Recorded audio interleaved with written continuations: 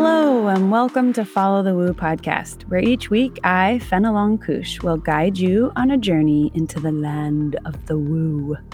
We're going to investigate witchcraft, meditations, the paranormal and supernatural, alien and fae encounters, gurus, shamanism, and all the woo. So hold on to your butt.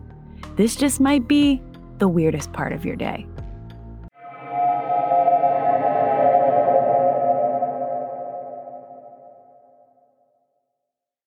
Hello, humans. I am back after a long hiatus. I miss Samhain. I'm so sorry. So I feel like I have to get some things off my chest that y'all probably need to know. I have a nerve disorder. I think I've talked about it a little bit. And filming the documentary and preparing pre-production and post-production, all that process in what was pretty much the majority of October really showed me that I have to be more conscientious of the kind of energy work that I do on set and the kind of just garden variety stress that I allow into my life on set.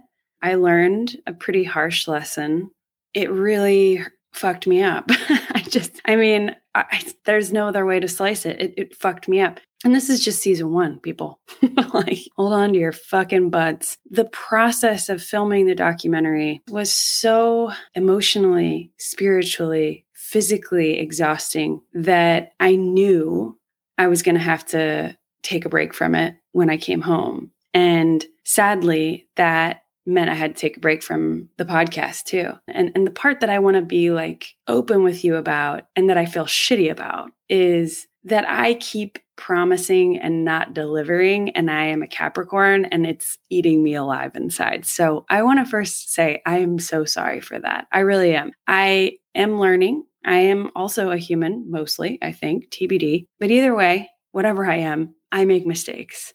This is my first experience in this level of the realm of woo. And so I when I say, oh yeah, next week, John's episodes are going to come out, I sincerely believe it in that moment. What I've learned is that the woo is so much less predictable than you think it will be.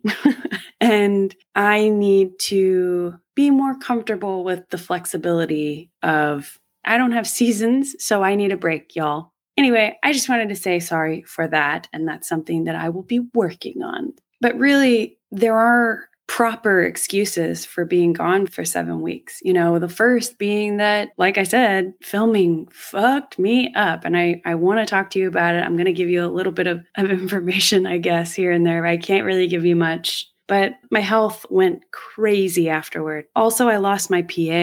You know, I think that it wasn't just too woo for me. It was also too woo for my PA. So she is gone now. We're still on good terms, but she is no longer working for me. And so that kind of set things back because she was keeping things on track for what's to come next. And when I came home from filming, it was just like this inbox of madness that I'm finally digging through. So if I owe you an email, my apologies. I'm getting through the mountain of emails. The good news is on that front that there will be a new PA coming in within the next few weeks. I'm not giving dates anymore. I'm doing a trial run with one now, and I'm just making sure that they can handle the level of woo that we're getting into. I know I did just say that it was too woo for me. It wasn't too woo for me. It was too woo, too fast for me. And a lot of that had to do with a number of factors that I can't tell you anything about. I don't want you to think that I am now like, no, we're not doing any more woo. We're going to go even deeper and even harder. And season 2 has, oh, that sounded gross, deeper and harder. I think I don't love it. So we're going to dive deeper and harder. We're going to dive. We're going to investigate more woo. And season 2 is already percolating. Like, we've already got some pre-production meetings under our belt. So it is real and it is happening.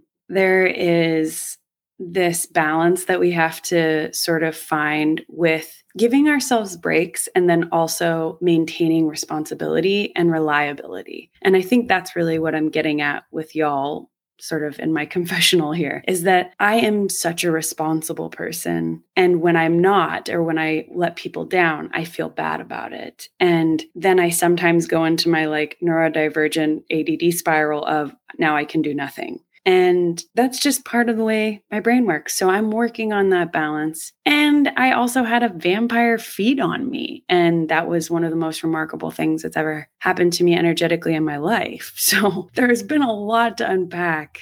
I don't know if any of that made sense. I hope it did. I'm still working it out. And I'm really sorry that you didn't get a Samhain episode. Truth be told, I recorded a Samhain episode. And I even got pretty far, almost all the way through editing it, and I didn't like it. Do you ever feel like your brain is not matching up with your mouth? I mean, of course, this happens to everyone, but it just felt like there was so much going on with past life stuff and my dreams that I was getting confused truly between this reality and the reality that we stepped into during filming. So I wasn't fully present when I recorded Samhain. And when I listened back to it, I was like, oh God, I cannot post that. You'll just have to wait for fucking next year for Samhain and it'll be a good one. Or maybe I shouldn't promise that. Jesus Christ. I'm working on it, all right? I don't know. I'm also working with a disembodied entity right now who I will not name, but he has been so present in my meditations and divination sessions. And there's a lot of new memories that are popping up, feelings that I haven't fully unpacked before. Life is about learning, right? I mean, I even have it tattooed on my arm. It says Ancora Imparo. I'm still learning. I think we all are. Even if we don't want to, we get the same lesson over and over again until we fucking learn the dang thing. But I think there are times in your life when the shadow work becomes intense and you really marinate in it, for lack of a better term. You get pickled in that shit and it's uncomfortable, but it yields such beautiful results if you can sit with it and if you're patient. Sometimes it's really hard to be patient when it's painful, right? Like one of the things that really came up for me when I was fed on or after I was fed on, the process of being fed on was so fascinating. We'll have to get into that later, but it was so like tornado-like. You know, it's how it felt. It kind of like went into my body and swirled around. And then in the process, right, like when a twister comes through, it digs up all this stuff that had roots, you know, like foundation that was pretty deep down in the earth, and it brings it all up. So one of the things that came up for me is this feeling of abandonment that I've had all of my life this lifetime. And apparently, according to my dreams and my past life stuff that's been coming up, other lifetimes too. And abandonment is a tricky one, right? Because it's so intrinsically tied to I'm not good enough. I'm not good enough for someone to stay with me. That can be so detrimental if we let it fester in the deeper layers of the self. So that has come to the surface. Fun times.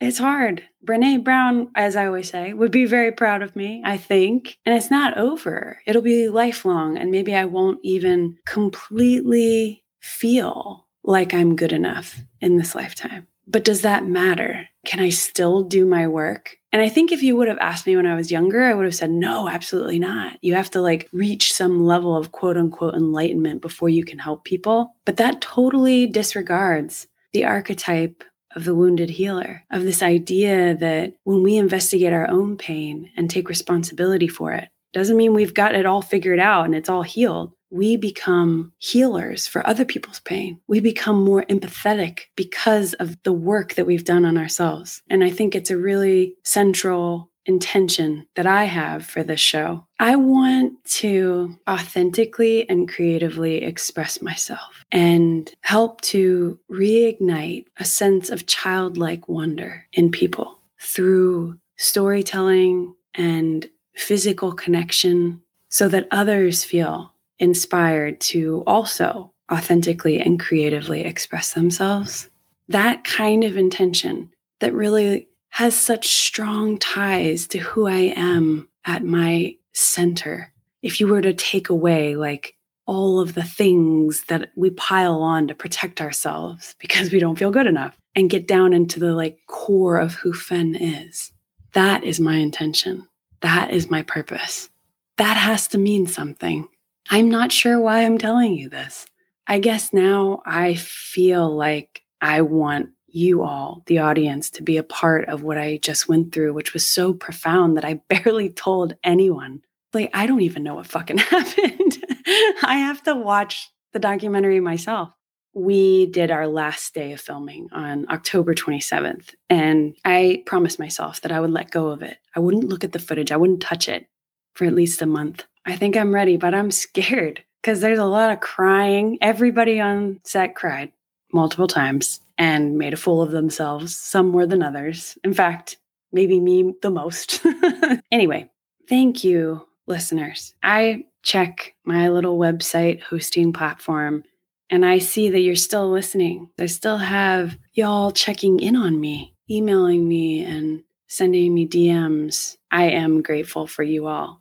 All right. I think I'm done bearing my soul to you. All right. Let's talk about my guest today. It's John Russell. You know him. You love him. He is just a dear buddy of mine. John's been on the show 3 times. He is hilarious. And he and I always get into the nitty gritty of the thing. I have him on a lot because y'all have told me you love our conversations. Ask and you shall receive. This time, John and I just wanted to catch up, but we talked about what was on both of our minds, which was basically how paranormal investigations can be better and how the networks only want to see the same fucking shit over and over again. John was also having some really interesting experiences with rocks, or specifically one rock. I would just say, keep an open mind. I will follow up with him and ask him for some pictures of said rock because I would like to see this rock too.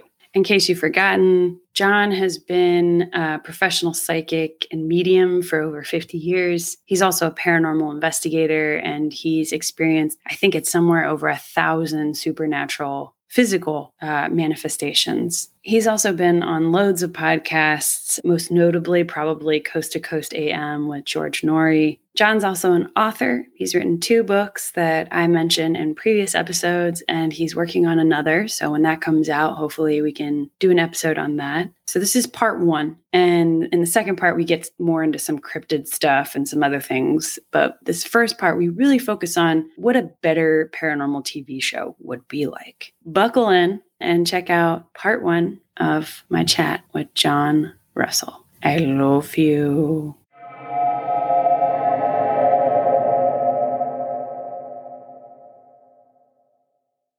I have some things that I want to talk to you about, but I just want to start with like what the hell you're going through, since the last time we spoke. I know it's going to be weird shit. It's going to be some weird shit. One of the neatest things is I've been finding these magic rocks. And I know, right? Hang in there. Buckle yourself in because it's the woo's fixing to get weird, man. I've always liked working with crystals and things. And as you know from past discussions, I believe that everything has some type of either intrinsic energy, intelligence, or both, or whatever. And I really began to get interested in rocks, just ordinary garden variety rocks. When we moved to this house we moved at now, and I've been a gardener since I was a kid. I can get a stick to grow, and I love gardening. I love being outside. And so when we moved to the house we're at now, the people that had been here previously in the front of the backyard had dumped like a gazillion, and I can't overemphasize gazillion, rocks everywhere in all the flower beds. Now, ostensibly, that's to keep the weeds down. So from my perspective as a rock lover, this was manna. This was heaven. I could go out in the front yard, in the backyard, and put her around, dig around all the rocks and find these amazing, amazing rocks. So in this one spot, 2 rocks appeared there that were not there before. And I look very carefully when I'm looking at areas, and I'm very attentive. Well, these 2 rather large rocks appeared in this area that weren't there before. And I was like, oh, wow, look at that. Okay. This one rock is about the size and the color of a pale potato, and it has this really neat energy to it. And then next to it was this slightly smaller rock, palm size. You put it in your hand, you got something there. And it has all these weird protrusions and striations and everything on it. Well, it had this one perfect circle that kind of sticks out from the rest of the rock, is almost like an add-on, or like somebody chipped it away or something. And it looks like an eye. It looks like a round eye. So immediately this rock's got my attention. So I bring the rock in, bring them both in, put them in my office with my other collection of rocks. And the one with the round eye type thing, it starts to change from day to day to day. The color of it changes. The patterns in it change, and the striations, they get sharper and deeper, and then they recede and go down. So overnight, I came in and I picked it up and looked at it, and it was covered all over with this white, I don't know, like this white bloom. And I'm like, well, is this some kind of weird fungus, or is this a reaction to being inside under the air conditioning? So I try and wipe it off. It doesn't come off. I try and file it off real gently with a nail file. Doesn't come off, doesn't touch it, nothing happens.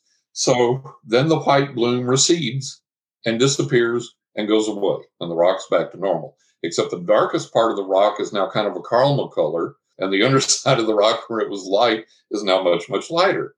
So I'm okay, whatever's happening here, communicate with me, what's going on? Well, then the white bloom starts again, but only in places on the rock, and faces start coming up out of the rock in this white bloom. Now, this is getting really, really awesome. So the faces disappear, and then there's a sigil that I use that I developed for myself decades ago, probably. And that sigil appeared in white on that rock. So I'm like, man, we got something going on here. This rock, the other side of this, is communicating with me big time. Let me know that personally, hey, I know you. I know this guy. And then that disappeared, and it spelled my name. Dang. And so now it's like every day, get up, look at the rock. What's there now? What message is there now? What picture is there now? What's going on now? So that's my latest magic rock escapade. Only me, right? I know, only me. Have you been like documenting the data, like writing down the messages or anything, or taking a picture each day? Yeah, I've done that. Now, I haven't taken a picture of it. My producer asked me if I had documented it with a series of photographs. And I said, no, I haven't. And I've gotten spirit photographs before. I've taken successful spirit photographs, and I've taken successful photographs of anomalies.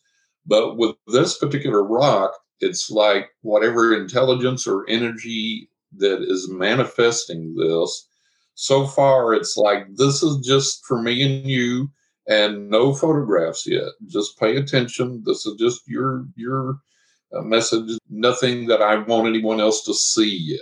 So if I get the okay on that, then people will get to see the results of that. Now, there have been a lot of other things that I've photographed that I've been able to show people. One of the weirdest things, we may have talked about this before, when I was living in upstate New York, we had this crystal clear stream that ran about 20 feet from our house. We actually own part of the stream. And so I would get out there and take photographs of the stream all hours of the day and night, different light changes and this, that, and the other. One of the things, when I'm looking in the stream with a camera, I was photographing this section of the stream, and the water's crystal clear. You can see all the way to the bottom. So if there were anything there, I would have noticed it with my naked eye. So I took several photographs of that area, and this is back before I was using digital, and I went and got the film developed. And when I got the film developed, in one of the frames in that clear area of the stream, there was a large orange jack-o'-lantern with a green stem, a little eyes cut out, and a little jagged mouth under the water, resting there on the bottom of the stream, a large orange jack-o'-lantern. And I freaked out, and I showed my wife, and I showed everybody else, and I would show my photography instructor these photographs, and she was like, "Are you photoshopping this stuff?" And I didn't even know what Photoshop was. So I have had some interesting things before. And I have, taken some successful photographs before that other people have seen. But so far, The little rock is like, hang on, don't take pictures yet. We may get there, but so. And that goes back to what I'm always telling everybody interacting with the paranormal realm. Be respectful of things. Don't just assume you can do something. Mm-hmm. Always ask permission or ask what their intent is or ask what they're desirous of in the situation. And I told you the story of the haunted camera, one of my haunted cameras that I ruined because I was trying to take a photograph of a spirit that didn't want to be photographed and said they didn't want to be photographed. I said, damn it, I'm going to photograph you. And as a result, my camera fried. And so always be respectful, always be attentive. For sure. So what do you think about the jack-o'-lantern? Like, I know we've talked a bunch and usually your answer is it's just spirit sort of saying hi. But the jack-o'-lantern is such a specific imagery. Do you think there was anything, was it like Halloween season? Like, it was getting there. Yeah, it was the fall, and I love Halloween. That's always been one of my favorite holidays. And I'm an artist as well as a photographer, and I've always loved drawing jack-o'-lanterns and drawing Halloweenish themed things and all that type of stuff. So that was kind of a little message, I think, a dual purpose message, and acknowledging the season, and it just kind of saying hi to me. So that was pretty neat. Yeah. And that magic rock, in my mind, it's of the natural realm. So I would think it might be fae. Do you think it's a spirit? Do you think it's fae? Do you think it's something interdimensional? I mean, not that those other things can't be interdimensional, as we've discussed before. Right. We've talked about nature spirits and the varieties of nature spirits and things. And the leading that I'm getting at this point is that there may be rock people.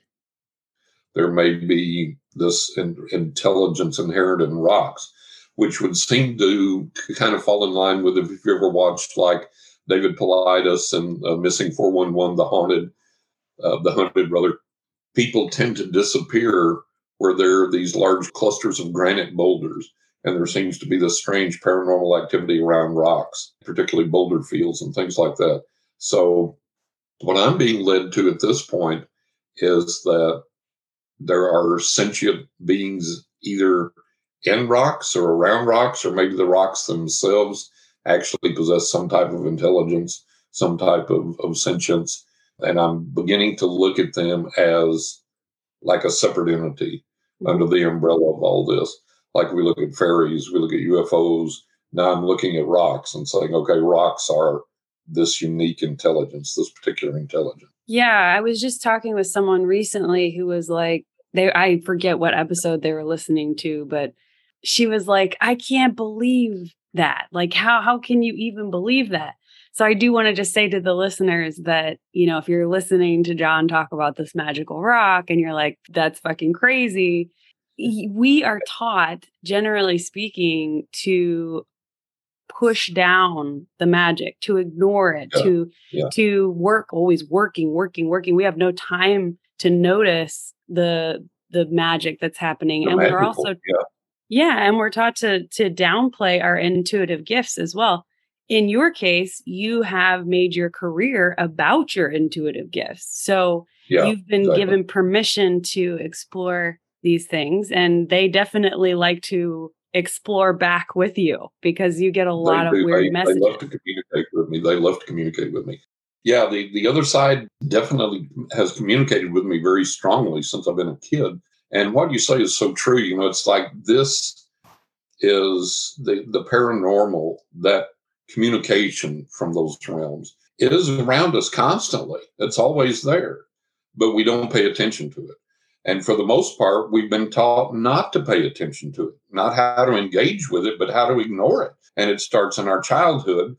After Grandpa died, he came and sat on my bed and talked to me the other night. No, he did not, or you've got a really good imagination, or, whatever. And we begin to shut down our receptivity to that. I know people that they've experienced the paranormal, but they've ignored it. They said it's a figment of their imagination, or it's a coincidence, or whatever. And they pushed it so far away that by the time they're adults and they come around to the realization that, by God, there really probably is something there. Maybe I need to be listening to my intuition. Maybe I need to be getting that guidance. Maybe I need to be communicating with that. By the time they arrive at that perspective, they've pushed it so far away that it's difficult for them to regain that connection. Yeah, absolutely. I would say that in my experience, most people have had a paranormal experience, but they don't always quantify it that way or Right. remember it right Yeah. away until you start digging. Also, sometimes they're just like, no, that wasn't anything, and then they hear Right. that lots of people maybe experience that same exact thing and they're like, oh, I guess maybe that was a thing. And Right. then, Right. like you said, unfortunately, there's a number of humans who, by the time they're adults, they have almost zero connection with their intuitive self. Exactly. Like you were saying, there's going to be listeners listening to this go, oh, Jesus Christ, John and his magic rock. Yeah, right.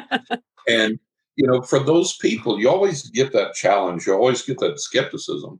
But for those people, what I would challenge them to do is with an open mind and with an open heart, begin to explore this realm and see what they're pulled to and see what they're called to, and then be open and receptive to that and be attentive, pay attention to what's going on, and allow something to develop in your life that gives you some proof that there is this other realm that we can interact with, that will help us, protect us, guide us, enable us to help and protect and guide others. But you have to be at least be willing to be open to the possibility. Okay, UFOs, I can buy that. Psychics, maybe okay. Healers, yeah, probably. But a magic rock, come on. Yeah, but look, we've got this umbrella of things that are mystical and marvelous and magical and wonderful. And if we shut one thing down, it kind of tends to shut everything else down. And I'm not telling you to be gullible. I'm not telling you to go out and drink the Kool-Aid, join a cult or whatever. I'm just saying exercise some open-mindedness and be willing to be open to the possibility that some of these things could happen, that some of these things could exist. You say, well, John is magic rock. Well, you start researching history.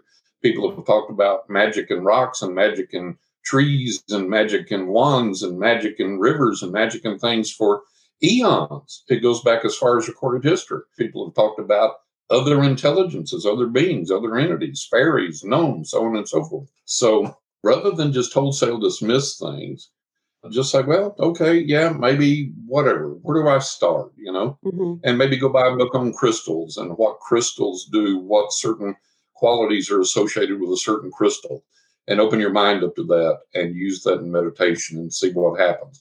If that doesn't work for you, try something else.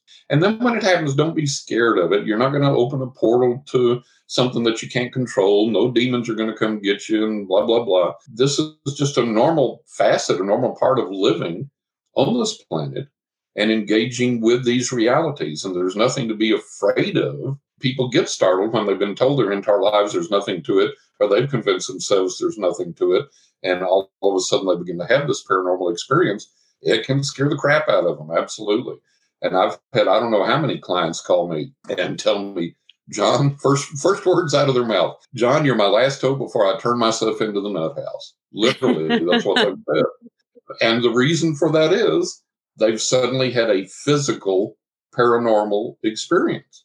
And it's like, well, science supposedly says this can't exist, and the skeptics say this can't exist, and the news people make fun of people that talk about this, and my friends would say I'm crazy if I talk about this, and I've been told this just doesn't happen, but there it is. So ergo, I must have lost my mind. I must have gone crazy. I'm nuts. I'm hallucinating. And I've had a lot of clients call me that way, and I've had to explain to them, look, you've experienced the paranormal on the physical realm, a physical manifestation. Here's what you do with that. Here's how you lean into that and grow with that, and control that, and learn to deal with that, and become aware that there's this vast, wonderful, fantastic world out there. Why do I call it fantastic? Because it's saved my life many times, literally. Yeah. And it's given me guidance. It's been incredibly beneficial. And it's enabled me to give guidance and predictions that prove to be accurate and prove to be helpful to thousands of clients. So it's a great thing. It's a beautiful thing. And it's not the scary thing that they try and scare you to death with on the so-called ghost hunting TV shows.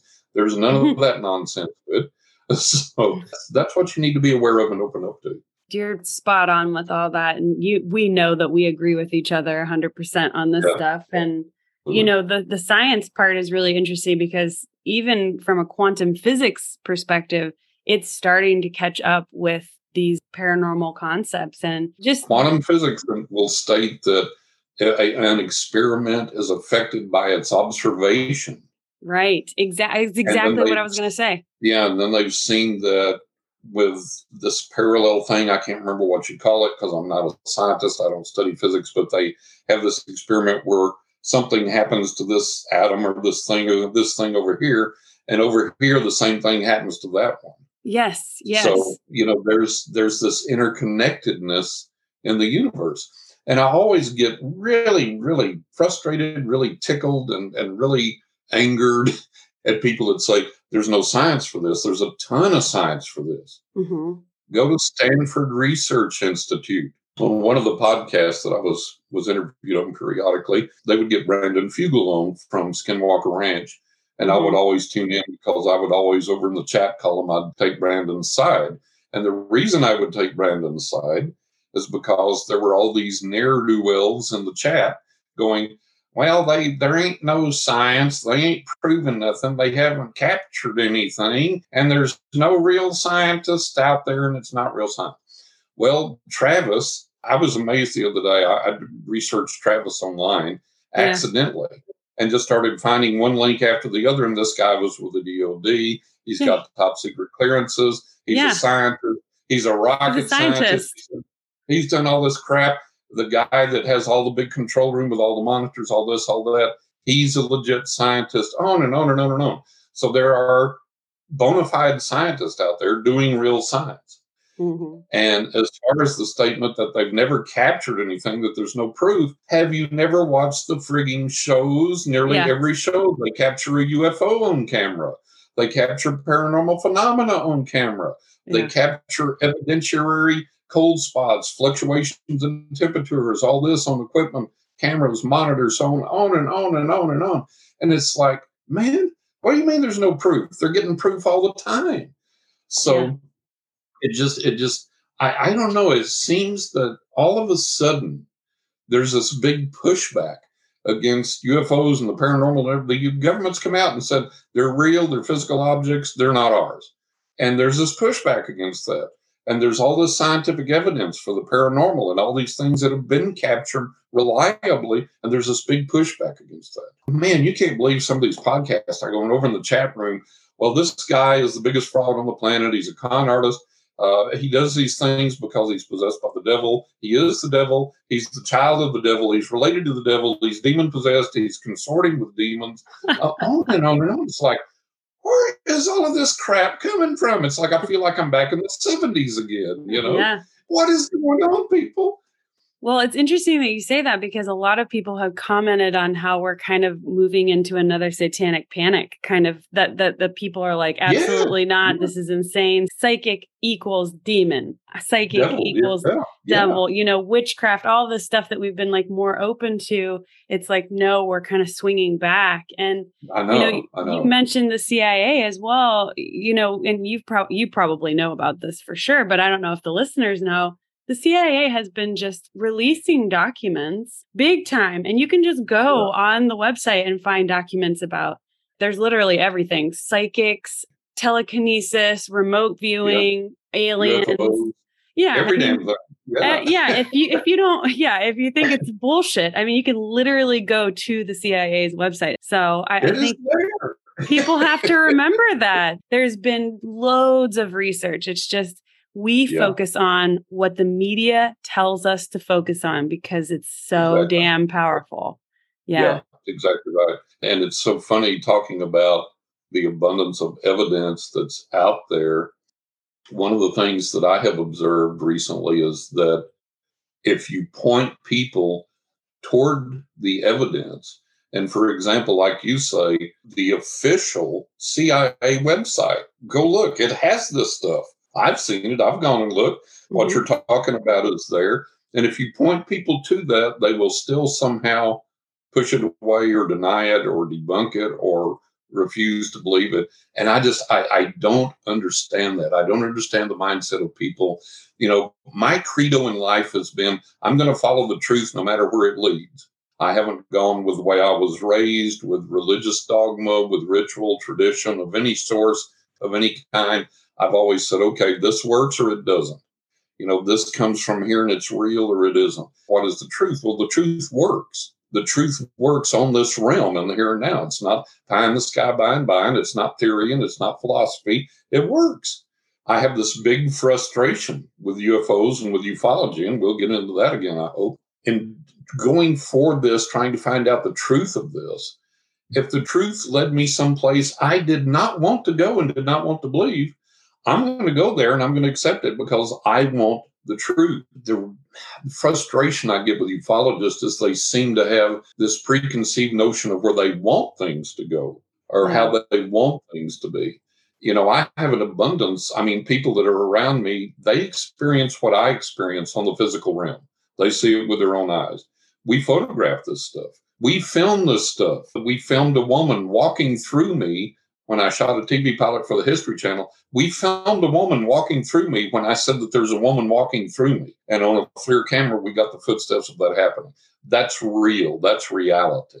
But we have so many people nowadays that seem to want to push things in a predetermined way and have it go toward a predetermined end, regardless of what they encounter in between.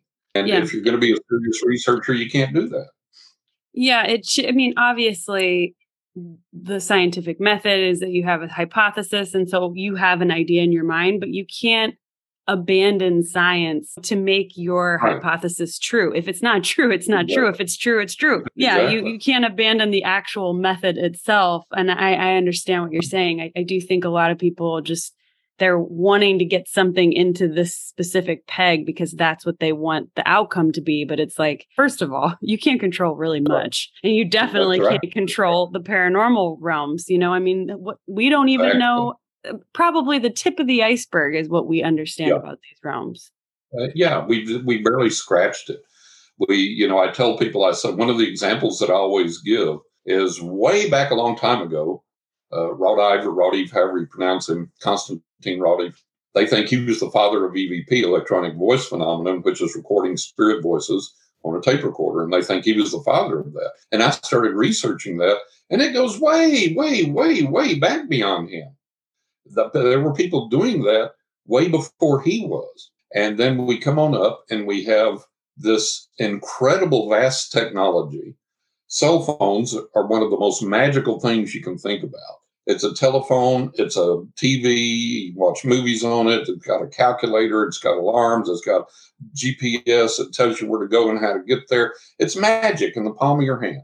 100%. And we've got computers, and we've got all of this advanced electronic stuff. And way back a long time ago, when they were recording EVP on tape recorders with tape, they would get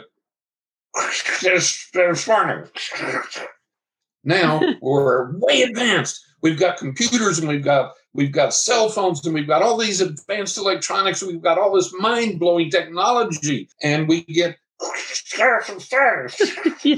It's like we haven't advanced. We like you say, we barely scratched the surface in this stuff. Yeah. And it's just such a mind-boggling thing. I think I told you before, I was talking to this guy on the podcast I was on. This guy was a professional musician.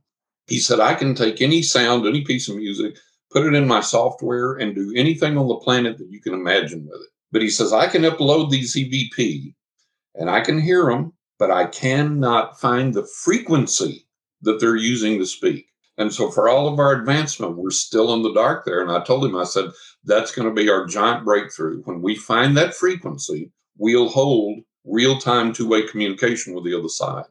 But we're so far away from that. And one of the problems that we have is people in the paranormal don't want to mess with science. Scientists eschew the paranormal. They don't want anything to do with it. It's hocus pocus, it's bugaboo, it's nonsense. And what you need to do is successfully marry those two disciplines together, because it's like I told Brandon Fugel. I said, Brandon, I said, science cannot catch up with the paranormal right now. I said, you may have evidence that something happened, but you don't know what spirit or energy or intelligence manifested that and why, for what purpose. I said, you got to get the wizards out there. You got to get the magicians out there, the psychics, the mediums out there. And then you can say, okay, well, I'm this happened over here, this fell 20 degrees in this spot, according to our instruments.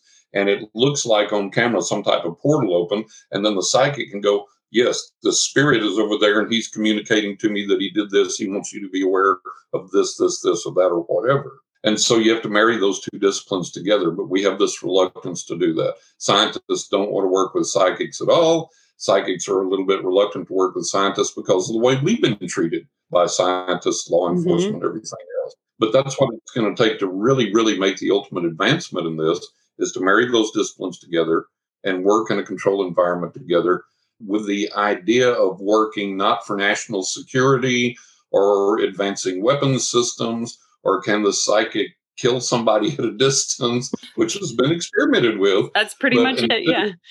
Yeah, instead of doing that, let's get together and go, okay, let's marry these disciplines together and see what we can get from the other side that's beneficial, that's helpful, that guides us, that helps us in the manners of healing, alleviating pain, addressing the issues that we have on the earth. Let's assume the earth itself is sentient. I believe that it is.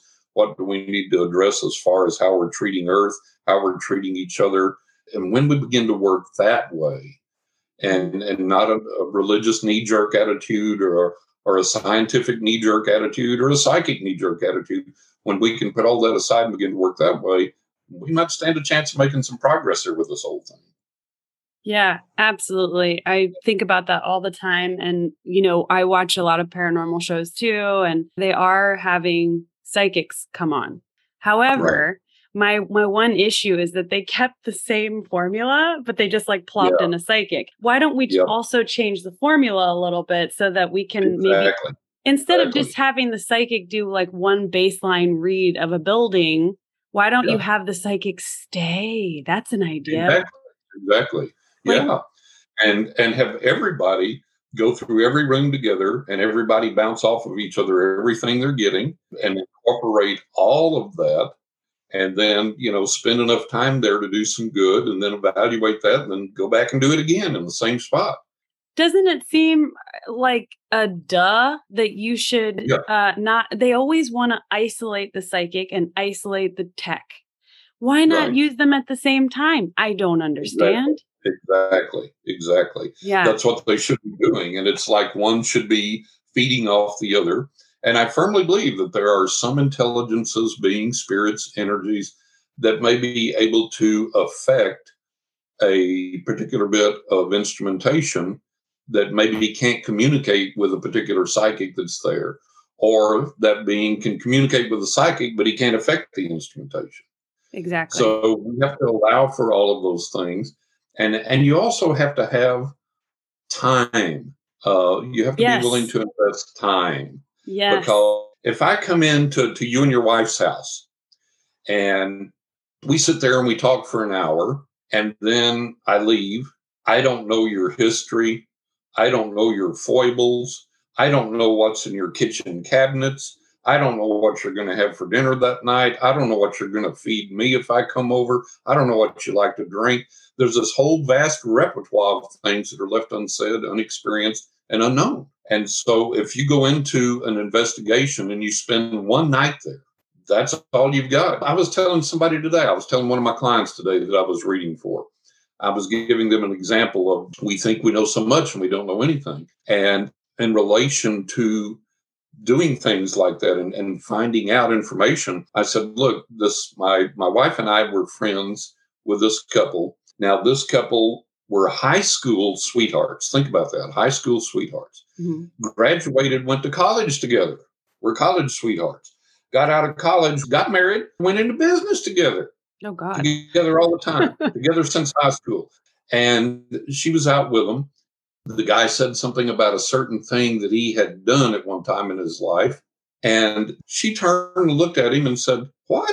I never knew that. When did you do that? Yeah. So look, we don't know everything. There's always more things to be discovered. And so you go one night, you get an EVP, the REM pod goes off, you see an apparition, you catch it on camera. Great. Let's go the next night and see if we can deepen that. Mm-hmm. Hey, you walk by, we caught you on camera. Who are you? Yeah. What purpose do you have in being here? Are you passing through? Do you stay here? Do you have a message? Who touched the REM pod? Why? What's going on? What do you want to communicate? We got one pretty good EVP. Can we get some more? Can you be a little clearer? Are there others here to communicate? And you do that night. Then you go again and you do it. And you go again, you do it. And you spend a week there, 2 weeks there, whatever. And you mine that place spiritually, just like you'd mine a mine for gold or silver or whatever. You go and you mine that place. You get all the nuggets out of it you can. And you get all the information that you can. And then guess what? Some other crew's going to come with a different equipment, and a different psychic, and they're going to get more stuff and different stuff than what you got. Exactly. I come in, maybe I'm not the psychic the ghost wants to talk to. Maybe there's a particular spirit there that, I ain't going to talk to John Russell. And another psychic comes in the next night and they're like, blah, blah, blah, blah, blah, blah, blah. I like this guy or gal. I'm going to talk to them. So we have to allow for those things in a reasonable way. Instead of going for entertainment, too much of these shows are entertainment value. Let's see if we can scare somebody. Let's see if we can get the ratings. That's not what the paranormal realm is and what it should be about. We have to understand this is a real realm populated by real intelligences.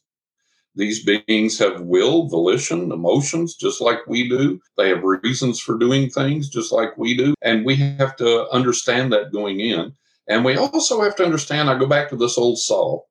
Back when I was a kid, when I was a teenager, we had this guy in town that did ham radio, shortwave, whatever you call it.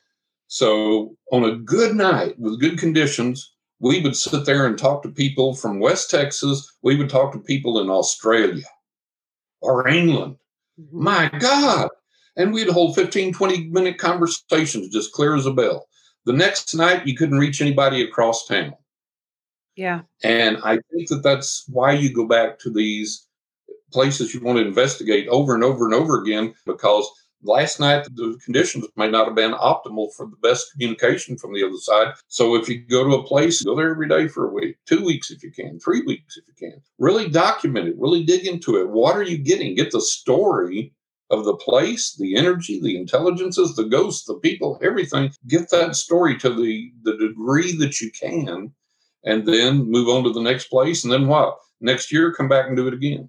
And you may still get more, Yeah, that's my other real issue with paranormal shows, other than it's being formulaic and them not using all the tools that they could. It's just that they don't stay long enough for a real investigation. It's not an investigation at all. What it is you're just sort of turning on your little device and you're spending the night in a haunted house. That's it. Yeah. There's no real deep investigation because that's not enough time to collect data. The media is always behind, right? We have to always teach it. Like, this is what we want now. So can you please shift?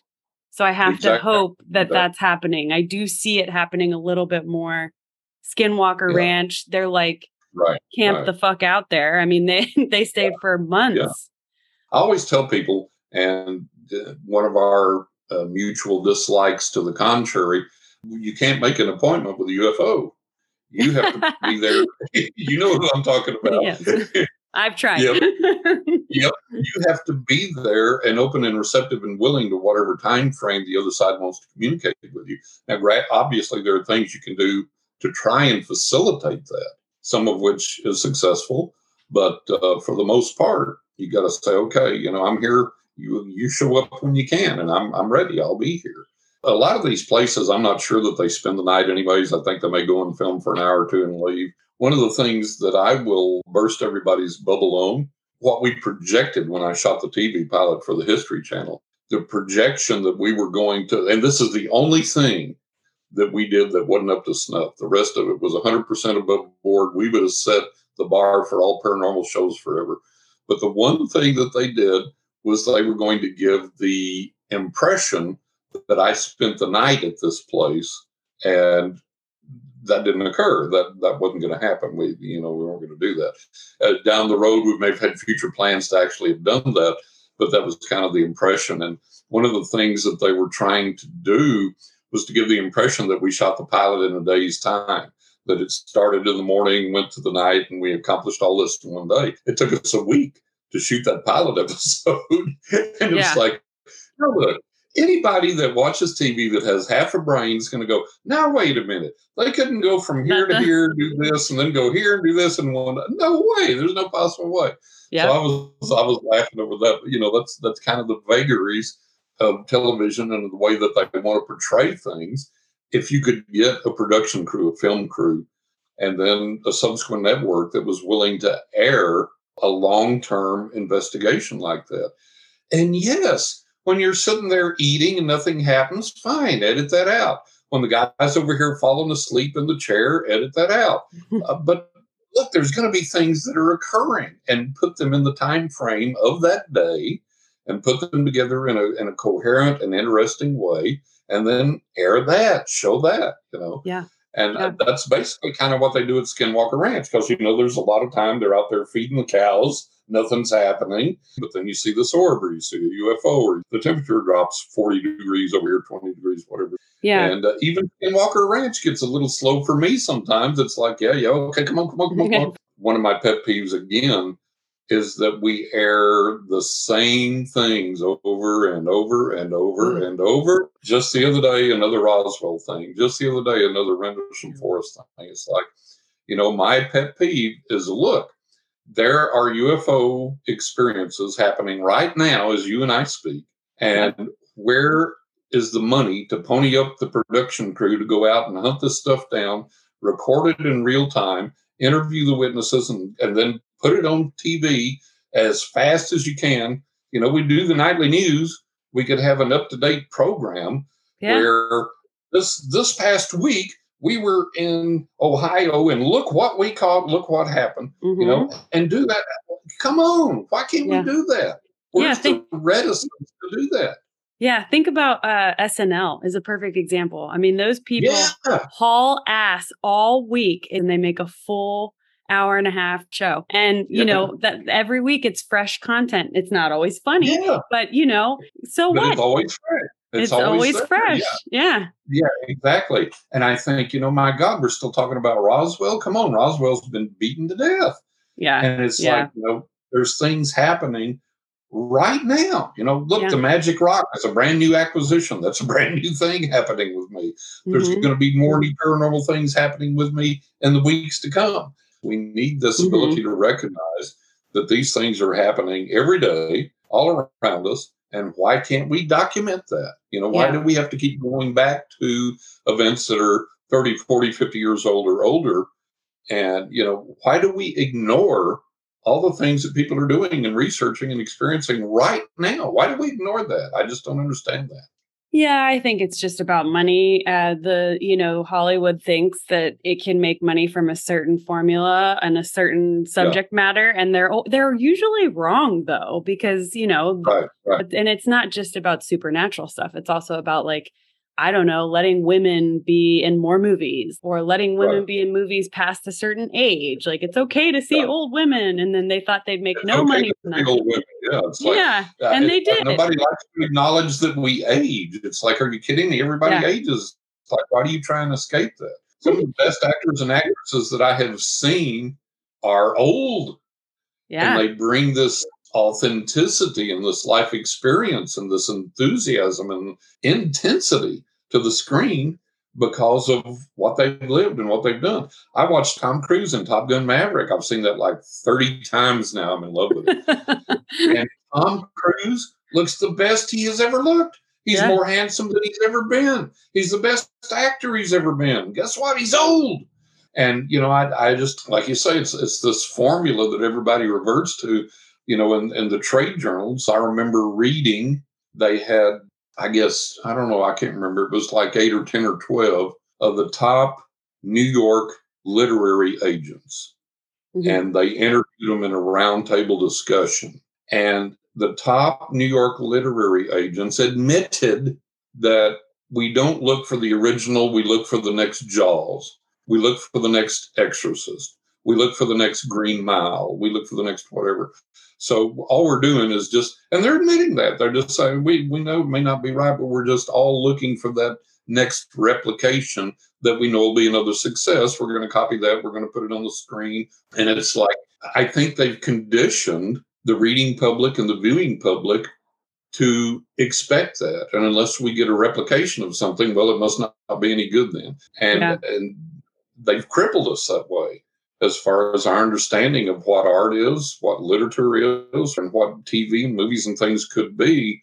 And every time that I see a show in the U.S. that comes on TV for the first time, and I think, oh, that's groundbreaking, that's original. No, it's a copy of a show that was done in Japan or in Sweden or in Germany or someplace else that's already been airing for a long time, and they just adapted it to the U.S. Yeah.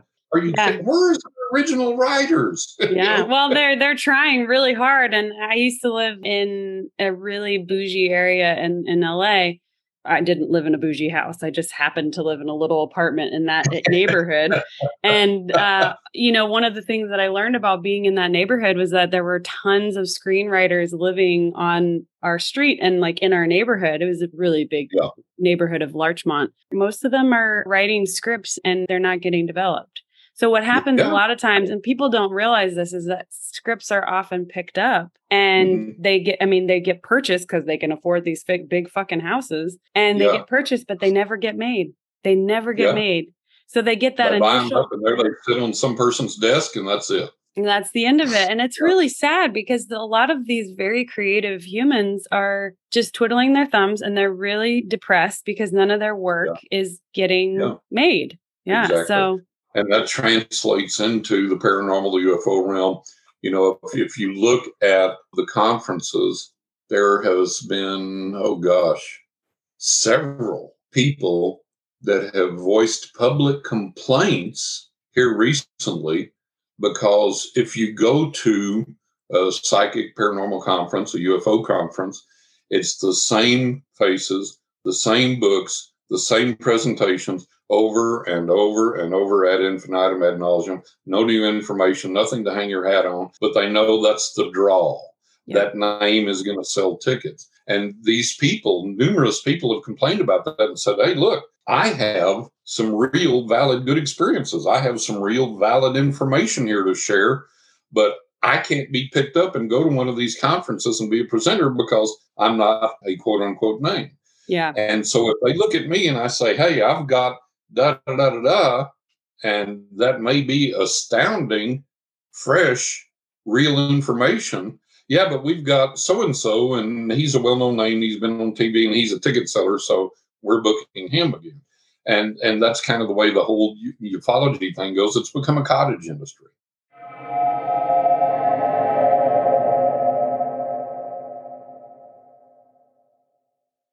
You did it. You listened to the whole damn episode. Either that or you fast forwarded to listen to this outro, which is a weird thing to do. What do you think? You think you'll want to do a long-term paranormal investigation that uses some of the suggestions that John and I have? If you don't feel like doing that, don't worry, I did it for you. It's just, so neatly packaged in, I think it's 6 hard drives and 10 terabytes. So it's going to be a while. I'm not giving you any fucking dates. I have no idea when that's coming out, but we're working on it and I'll keep you updated.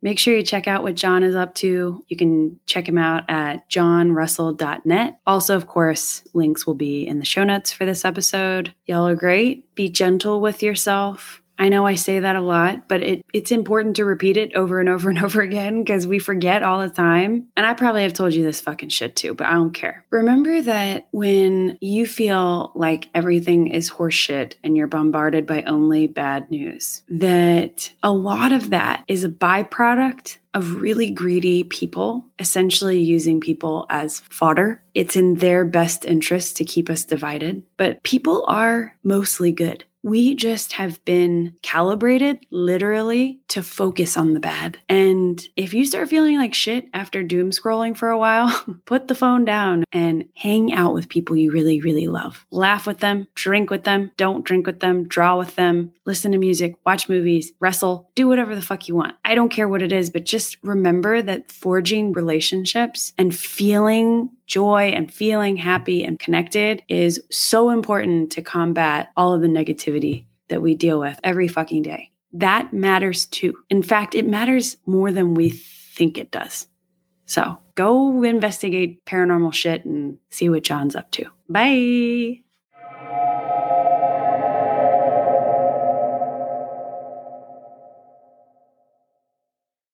Thank you for following The Woo with me today.